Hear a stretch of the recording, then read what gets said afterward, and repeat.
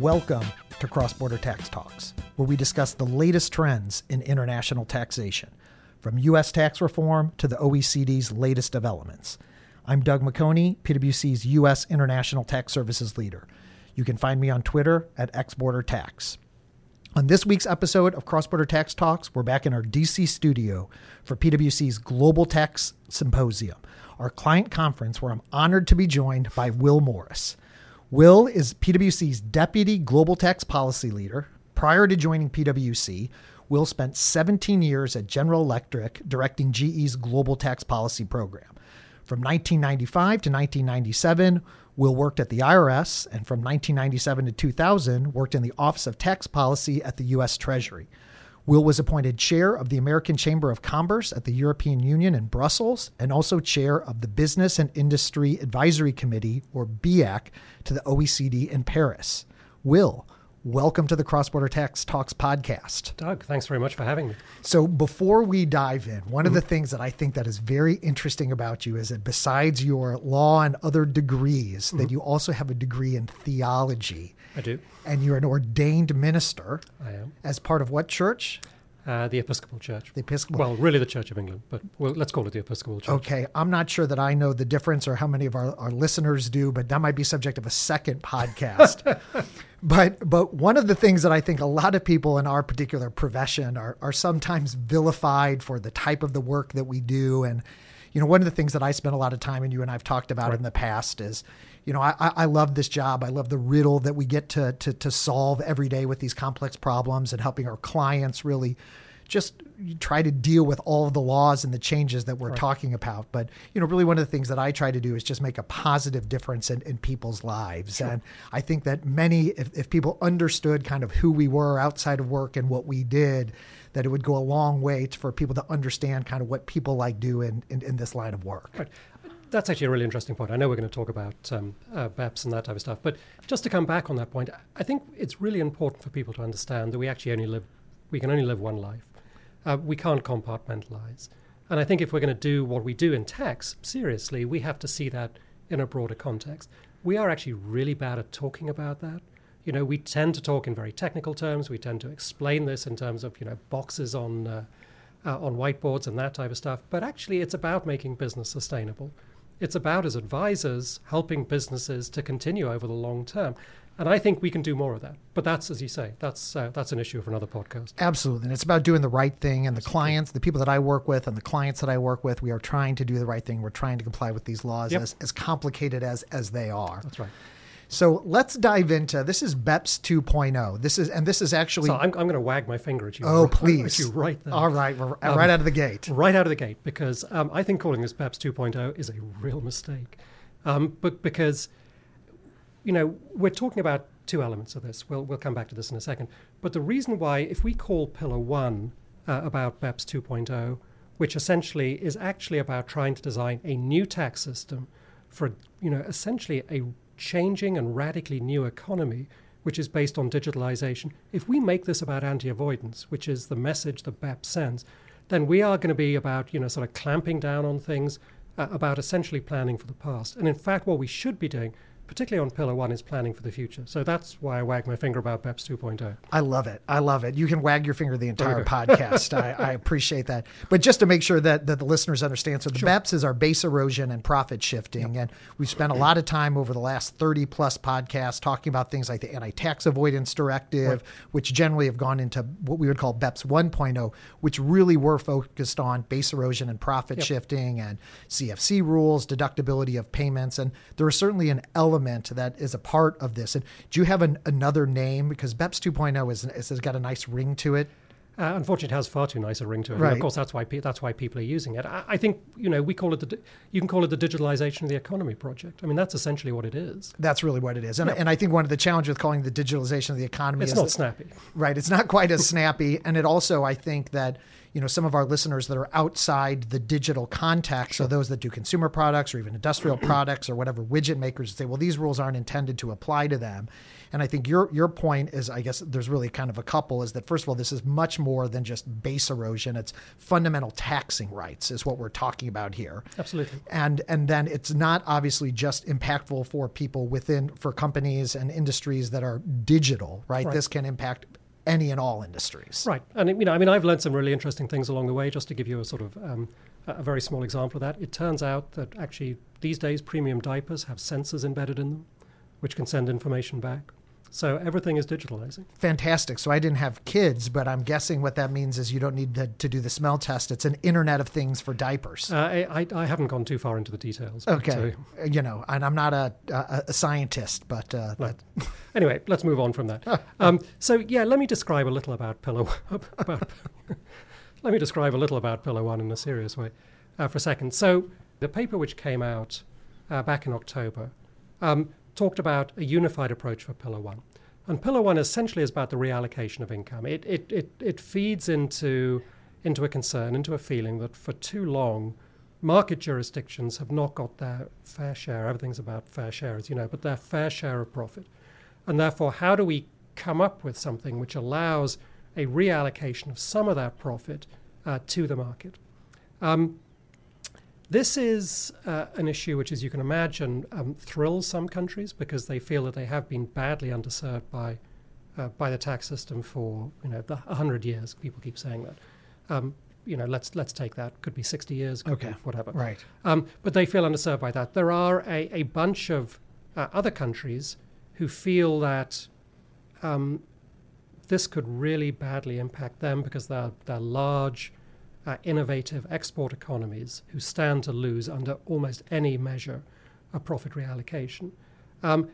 They also feel that part of the issue here was caused by large tech companies, which inevitably feeds into the third group of people, primarily the US, who feel that this project at least started shape as something which was about US corporations and therefore about the US tax base.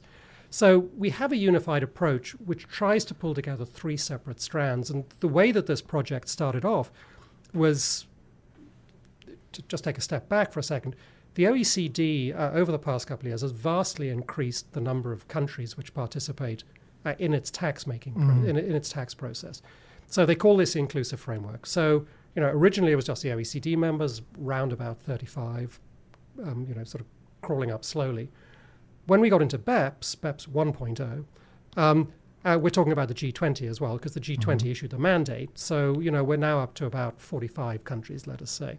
But then, in part because of the activities of NGOs, and in particular, a big conference which took place in Ethiopia probably 4 years ago now, the OECD expanded the range and said anybody who wants to come into this can come into this, so long as they sign up for to follow the rules. So we now have an inclusive framework, which is technically the decision-making body of the OECD, which has upwards of 135 countries. Right. Which in a sense is a pretty unruly grouping to try and come up with one decision on. So when this digitalization process began to take off sometime back in 2017 now, a smaller group of countries, the G7 to be precise, said, hey, we need to figure out what we can agree on before we let this go out to others. So they came up with three sets of ideas. The first is so-called active user participation, which is an idea which came out of the UK, but it was then picked up by the European Commission and the work that they did on digital services taxes back last year. And this essentially is that in the new economy, particularly with tech companies, because of the activities of users in countries, and whether those are users on social media platforms, or whether it relates to marketplaces, they're creating new value in that marketplace by interacting essentially with the algorithm, with the platform, with the system. Right. And therefore that justifies allocating some profit for those companies to that jurisdiction. However, it doesn't apply outside the digital space. The US said, no, we're not having that. You're ring-fencing the digital economy. We've been very clear since 2013 and the beginning of BEPS 1.0 that we're not going to ring-fence the digital economy. So we need to take this broader.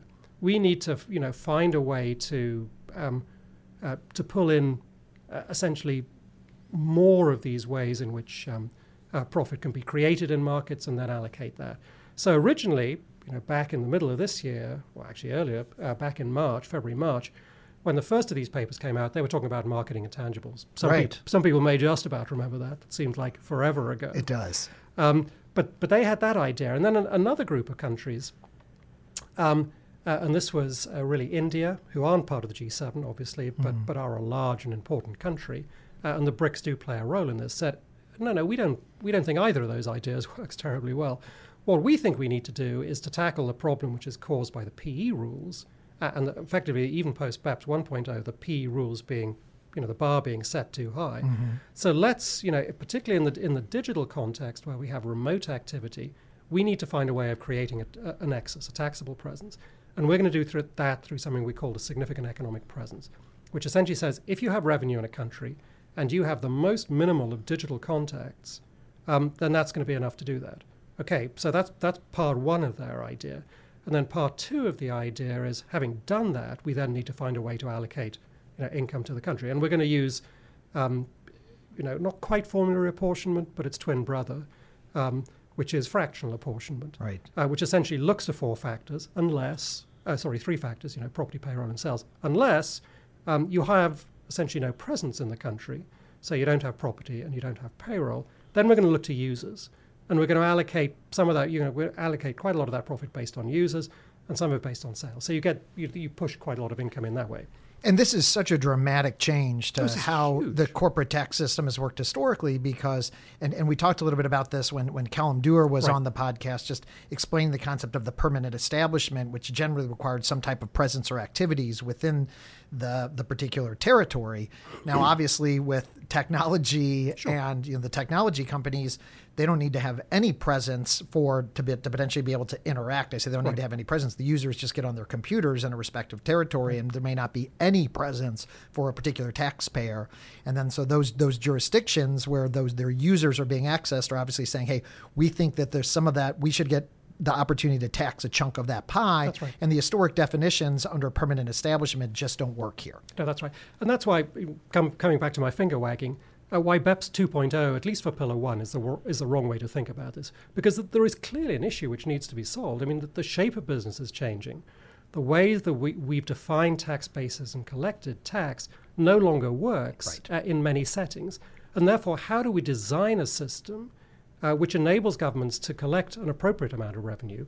Who knows what appropriate means, but an appropriate amount of revenue, but in a way which doesn't inhibit growth, in a way which continues the huge changes that have taken place over the past 20 years. I link people back, and this is ancient history at this point, but back in 1997, the OECD got together, and they, with a group of countries, produced something called the Ottawa Principles, which essentially look at how electronic e-commerce, as it was back then, remember that? I do. How e-commerce should be taxed. And the answer is, not in a distortive way, and not in a way which prevented that from growing up. And those are still good principles today. But if we treat this as an anti-avoidance thing, we're going to do it in the wrong way, almost certainly. So let's unpack a little bit of that with Pillar 1. Sure. So talk a little bit about what the OECD's proposal, and you had mentioned, I think it's 135 countries that have now theoretically signed on to this, or maybe you can explain that and what the proposal is, and then how those countries, quote unquote, sign on to these various changes. Sure. So it has proved, and is still proving difficult to get complete agreement amongst the countries. And I was in Paris a week and a half ago at a day and a half public consultation on Pillar 1, all aspects of Pillar 1. And it was clear from that businesses do not agree amongst themselves, and there are a couple of things that got thrown in particular the scope issues, consumer facing, which we can come back to, which has split the business community. It is equally clear that those divisions, however, remain amongst governments as well. And whether it's small versus large, whether it's developed versus developing, whether it's market versus capital exporters, all of those issues are still there. And at least now, there's no resolution of that. And they need to do that. But so this document, the document that I'm sort of currently pointing at, in relation to Pillar 1, is a Secretariat proposal. So it is the officials at the OECD have put this out as a way of trying to move the ball forward. It does not bind any of the countries who are involved in this process at the moment. They do need to come to a conclusion fairly soon. One of the interesting interactions here is between the G20, which is actually 19 wealthy countries, and the EU. But between the G20 and the OECD, because the G20 has said from the beginning and continues to say, they reiterated this in a communique which came out in Washington in the middle of October, and then at a meeting that I was at in Riyadh, Saudi Arabia, because Saudi Arabia is taking over the presidency of the G20 a couple of weeks ago. They reiterated a timetable which said we need to agree the architecture of this, i.e. the major parts of the work program, by the end of January.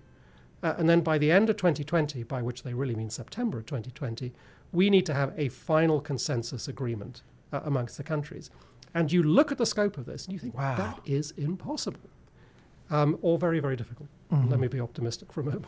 But that's going to be really hard. So we have this document. And just as an aside, we did say the same thing. If you probably go back and record or listen to one of the podcasts on the multilateral instrument as well, and said there's no way there are all these jurisdictions. Right. I think, in fact, we even said that about the anti-tax avoidance directive in Europe. There's no way all 28 member states. So they've continued to at least prove me wrong. I say the countries that have been able to organize themselves and get these laws passed. I think there are bigger divisions here because there's more money at stake. Okay. And it's real money. This is not money moving from taxpayers to countries. This is money moving between countries. And I think that does make a difference. Now, that's not to say they can't do it, or they can't do it at a very high level. Anyway, so what they talk about in this document, the so-called unified approach, they have three terms of art, I guess, amount A, amount B, and amount C, not the most imaginative of names. But amount A essentially is pure reallocation of profit. And they are very clear that this has nothing to do with the arm's length standard, absolutely nothing. This is a formulaic reallocation of a certain amount of income from effectively one jurisdiction to another, or put slightly more technically, from one part of a group to another, obviously. And one of the things about this provision is that they confusingly talk about it, and this is a problem which, again, I pointed out to them. They talk about these things almost by way of analogy as residual profit and routine profit. They are neither of those. They are absolutely neither of those. And you scramble a transfer pricing person's brain when you start talking about those terms. So actually it would be helpful to talk about something else. So they talk about this reallocation of residual profit. In fact, what it is above a certain threshold, and they have not said what the threshold would be. One of the things that people have talked about is maybe it's 10% of op margin, and then 10% of any amount above that is available for reallocation, and then you split it up amongst the countries in which essentially revenue is generated. The so-called 10-10 approach. That's the 10 and 10 approach, and you can do it all sorts of ways. You can do 20 and 20. You can, but it doesn't have to be op margin. Some people say that's the wrong measure. Some people have talked about ROI, for example. Other people have talked about other types of measures. But that's the idea. So essentially, you take a cutoff where people are earning above routine returns, super returns, excess return, all of these terms get thrown about, and you then reallocate some of that. So that's amount A. Amount B, which again is talked about as routine profit, is not in fact routine profit. Again, it's another formulaic application to some measure, whether it's profit, whether it's revenue. Again, currently unclear. And essentially that is meant to take some of the difficulties out of the transfer pricing system by saying, look, if you have basic distribution and marketing functions in a country, then X, where X is, 2.5% of sales. We don't know again what the number is, will be allocated automatically to that market. Now, in a sense, that makes sense. Taxpayers, at least when they first saw these businesses, when they first saw it, said, hey, this could be good, because this could actually give us certainty as to what the amount is. The more that people have dug into it, the more people have become concerned about it. Because think of this, there are any number of ways of thinking about this. This immediately becomes a floor, F-L-O-O-R. Yeah, floor. Floor, as opposed to a ceiling. Right. This becomes a floor upon which people can then, build additional transfer pricing claims. Because the other thing to bear in mind is that amount C essentially is full transfer pricing. It's fully caffeinated transfer pricing, as we know and love it. And that would be for anything in excess of routine marketing and distribution functions. Now, there are all sorts of definitional issues, landmines, all over this project. That obviously is one of them. So, what is the difference between, very basic routine marketing distribution? Originally, they were saying LRD, limited risk distributors. They took the language out because they thought that was pejorative. But now they're left having to define what basic marketing and distribution functions are. So anything above that could get an additional return.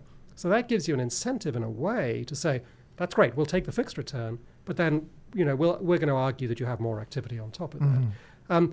There are big issues as to what that number would be. It may well differ from industry to industry. It may well differ from region to region. You look at what the Australian Taxation Office has done, for example, in relation to its safe harbors. It has a number of industry ranges. And as our listeners will know, your listeners, I should say, who've looked at this before, those ranges are pretty high. So again, how do and all of these issues come together, and how do we get international agreement on this? Because if there are going to be winners, there are almost certainly going to be losers, and they won't be the businesses involved, at least not as far as Pillar 1 is concerned. So we have these three things. We have Amount A, pure reallocation, not arm's length at all.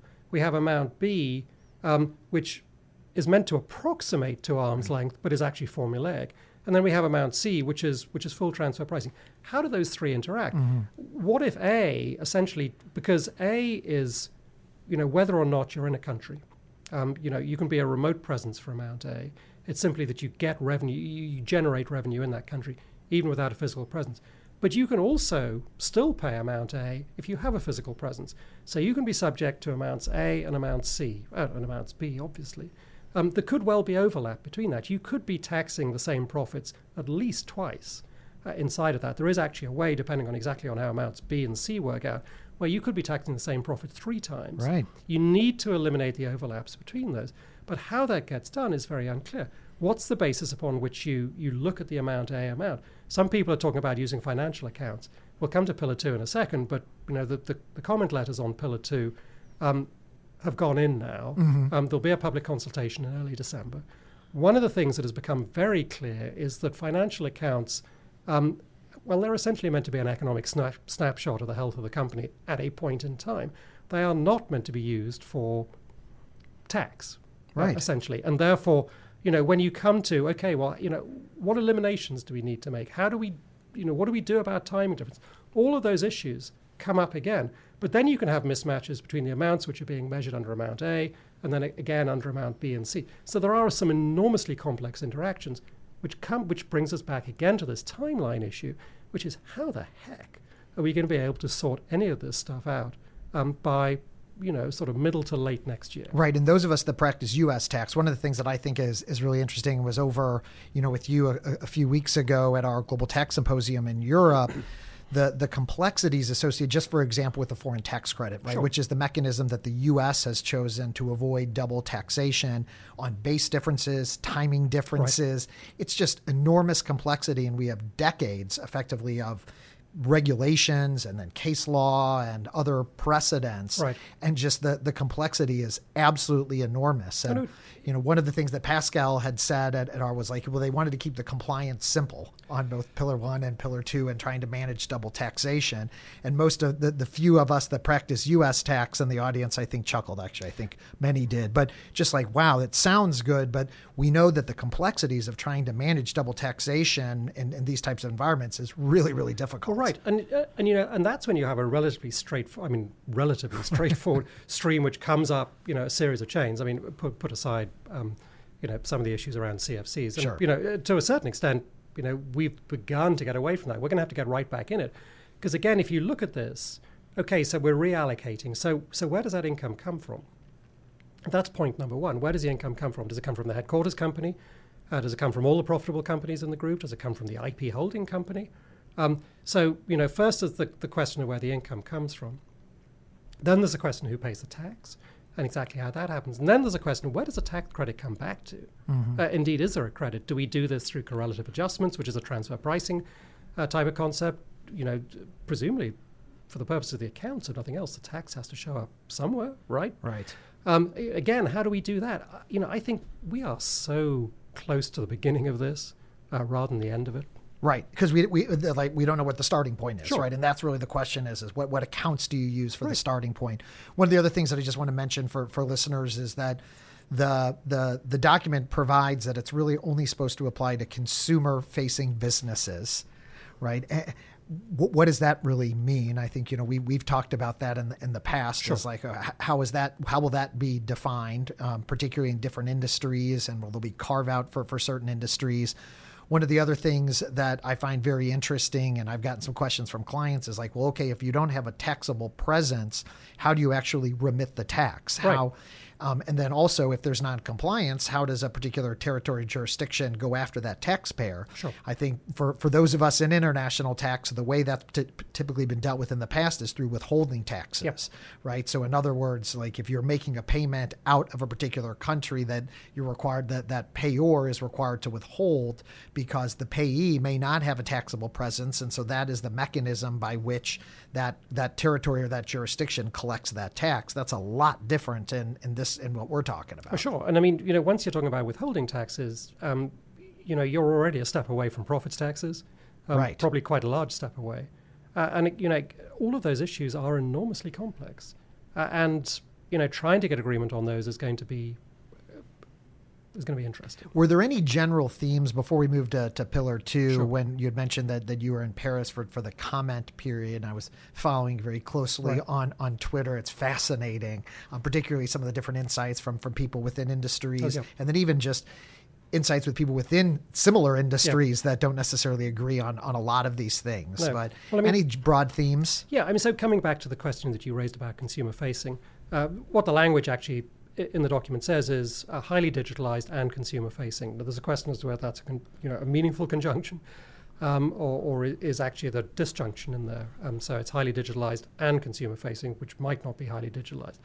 We don't know. I mean, it's a couple of words, and we're probably we're putting more weight on those terms than currently they can probably bear. That said, as you can imagine, it was a subject of considerable interest, and there probably were at least three groups of businesses there.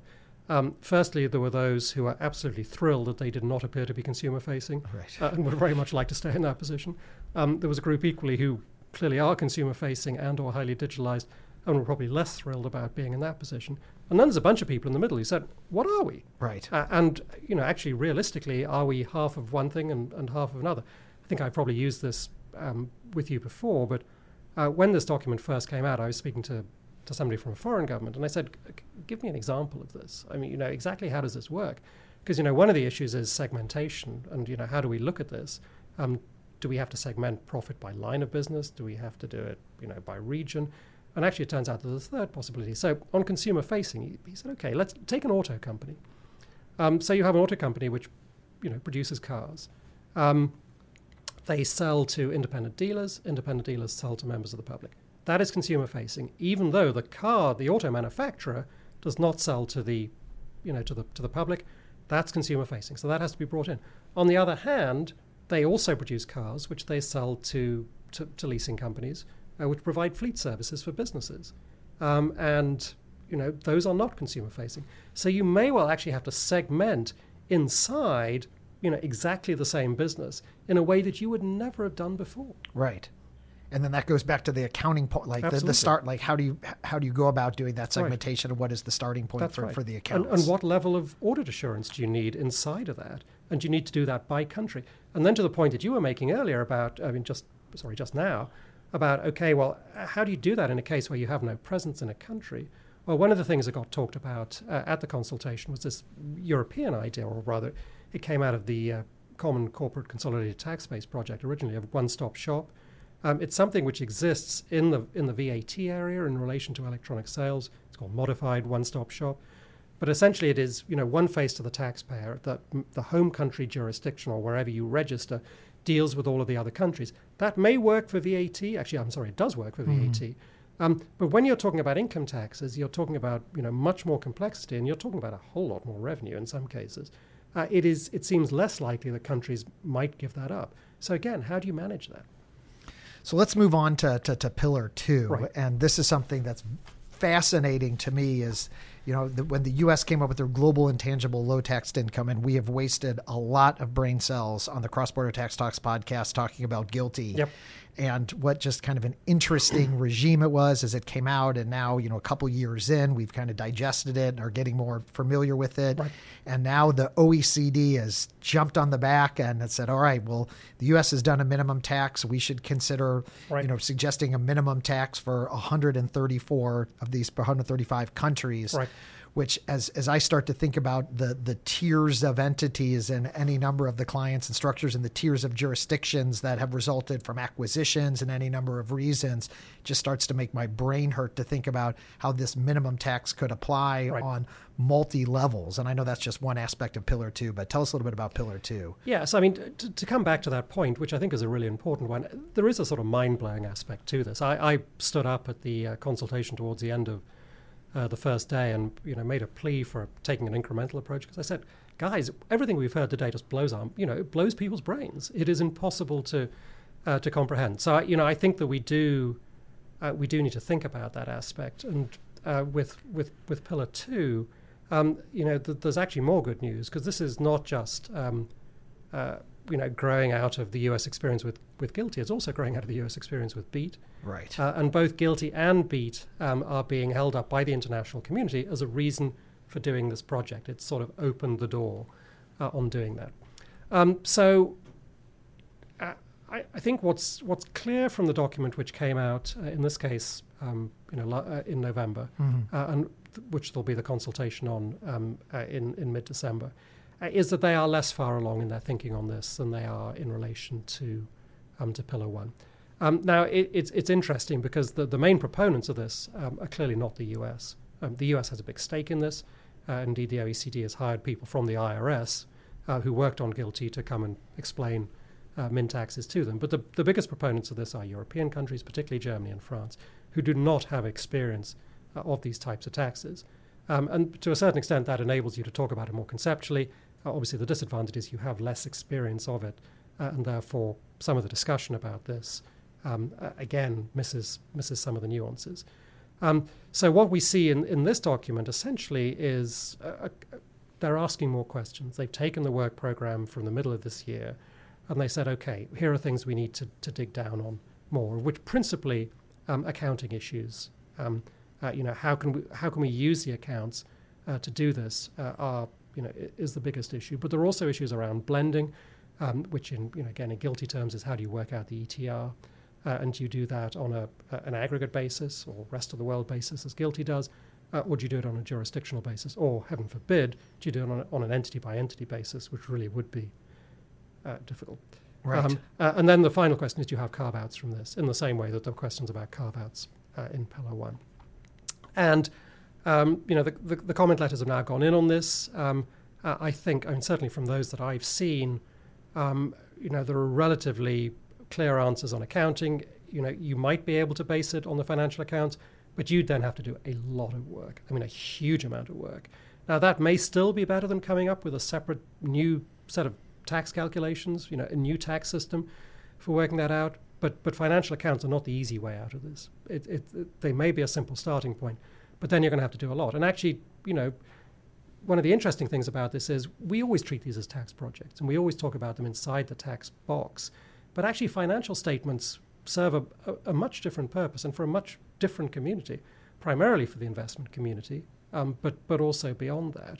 And actually, if we're going to change them, essentially by requiring tax changes to be made to the financial accounts, what's that going to do to the status for financial accounts for investors, for other folks who are interested in this? So that's one of the points that we need to bear in mind. The blending stuff is also interesting because one of the reasons why the U.S. pulled back from what had originally been in the earlier tax reform proposals a per country limitation was mostly because of complexity. Right. But there are other things around that as well, which is mathematically, according to the economists, you can have a per country rate at, let us say, 10. And to get the mathematical equivalent, which is to say the group ends up paying the same amount of tax, on a worldwide basis, you have a global rate of 15% or a rest of the world rate of 15%. Mathematically there's that. There is apparently new OECD research, we haven't seen it, which actually says the gap is much larger than that. It's maybe 7.5 or 8%. Now, who knows about that? But, there are a bunch of countries that want this jurisdictional per country approach because this for them is no longer about does the company pay a minimum amount of tax? It's do they pay their tax in the right place? Which put slightly differently is do they pay their tax to us? So these issues, again, are also sloshing around inside of that. There are then interesting EU law issues about which I'm no expert, just to be very clear. But, obviously I know people who are experts. Right. And they say that there are potential problems with aspects of this, particularly inside the EU. And it's clear that some of the problem countries, for some of the proponents of this, are inside the EU. So there are those issues as well. There are actually quite a lot of EU countries, it turns out, who are not terribly keen on the minimum taxes. And that's just on the income inclusion side of it. So that's just on the min tax side of this. Then we have the other side, which is the so-called undertax payments, or essentially the denial of deductions, which could bring you back, it could be denial of deductions, but again, it could be withholding. Now, that obviously is very attractive to a number of countries, including those without much tax authority infrastructure, for whom withholding is a much easier way of doing it than trying to work out. But also, again, it comes out to, who is the country that gets the tax here? So this is much less now about companies paying, the right amount of tax overall or a minimum amount of tax overall. It's who they pay it to. And that then, this also then becomes, a question of self-interest. And if you look at Pillar 1, which is about reallocation, and you look at Pillar 2, which essentially is about holding on to the income, those two clash. Right. And what is this? Any speculation on how to manage the double tax issue? And again, maybe this is just because I'm obsessed with the foreign tax credit and spent like a huge portion of my career really studying and doing lots of corporate 1118s, which is the tax return for foreign tax credits, and then spending the last couple of years figuring out how GILTI and BEAT and all these things impact the foreign tax credit. And the complexity is just absolutely enormous. Yep. And then, and I also think about, when I was doing compliance, that just from the starting point from a U.S. is you got local statutory, and then you take that to U.S. GAAP, and then you take that. We would try to figure out earnings and profits. Well, now with GILTI, we now need to do a third kind of leg of that to get to U.S. taxable income, and it's just very, very complicated. Any speculation on how they might try to deal with the double taxation issues, or is it foreign tax credit, or is it? Well, okay. So they talk about two elements to disputes. The first is dispute resolution, which we all know and love, which is MAP procedures, and people talk about mandatory binding arbitration. But dispute prevention is equally important. The dispute prevention is about getting the rules right, but not just getting them right, also getting them clear. And making sure that there's agreement between countries. So that comes back to issues like the accounts. And again, to just take another angle, an obvious angle on that, some countries use IFRS. Obviously, we use US GAAP. There's Japanese GAAP. There are other GAAPs. Do those completely mesh up? No. I mean, there has been some convergence, but not complete by any manner of means. So, trying to figure out those interrelationships, and then trying to figure out what you do about deferred items, the timing issues that we discussed earlier. It's getting all of those details right. And then you can move into, okay, so we can't agree on that, but so where does the tax lie? What do we do about correlative adjustments? All of those types of things. So, it's taking time to get those details right. That will take a lot of time amongst various countries. If that doesn't work out, then yes, on the back end, to be sure, we're going to need to have a much, much better MAP procedure, because it's still possible for countries, including countries which honestly should know better, to back out of MAP proceedings. So we need to tighten up on that bit, and that probably means that there needs to be a sanction like mandatory binding arbitration, except because we know some countries don't like that concept, we have to come up with some other language. But that's going to be really important. And there's always the danger that gets sort of pushed to use a colloquial US term for a second, the second tax bill. Which never happens. And that cannot be the outcome here, because otherwise the uncertainty, which this is going to cause taxpayers, and the sort of the effects that that's going to have on investment planning are going to be absolutely enormous. So, Will, what do you think? We're still very early days. I think that you've mentioned that the time frame and timeline that the OECD set up doesn't seem overly realistic. Although we mentioned that some of the prior timelines, but this is just even more of a transformative change. It's a political timeline, to be clear. It's not a technical timeline, and I understand why it's a political timeline, but that doesn't help us on the technical side. Okay, so predictions.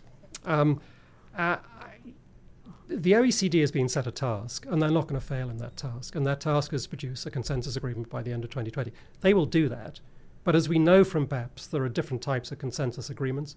There can be very detailed ones, which is probably what the anti-hybrid stuff was, for example, the anti-hybrid rules were. Mm-hmm. But equally, there can be not quite agreements to disagree, but if you look at what happened with CFCs in BEPS, there was much closer to that. So, it is possible that we get a very high-level agreement which doesn't fill in the details below that.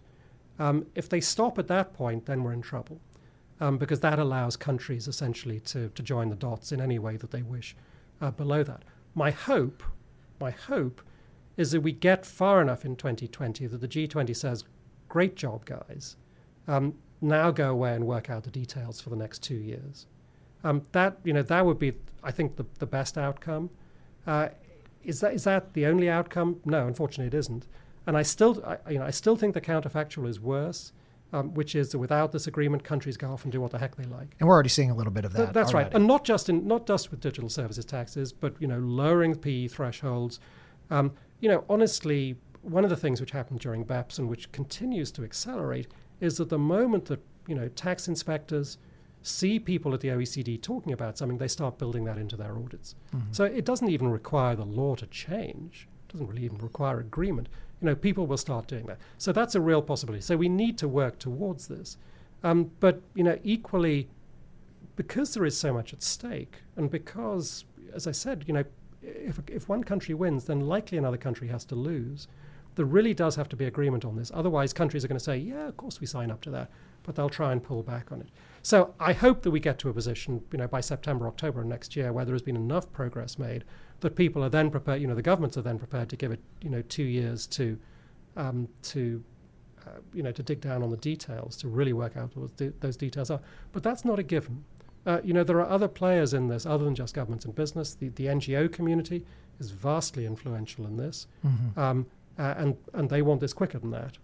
And they don't have patience with discussions about details, about compliance burdens or anything like that. They regard that as time wasting, essentially, foot dragging. So it's not completely clear. That's where I hope we get to, though. Well, I think we're going to have to leave it at that, Will. I think the other thing that I would say, and as we've talked to clients and I've worked with you with a number of taxpayers and clients, is it's really important for people to get involved as part of this process. And that's been fascinating for me as a kind of an outside the beltway guy and somebody who hasn't spent a lot of time in policy is that these policymakers around the globe are interested in hearing from practitioners, from taxpayers, right. and from people about this. Right. And I mean, one point on that, Doug, again, a lot of people look at this and they go, oh, this is too complicated, or this can't work.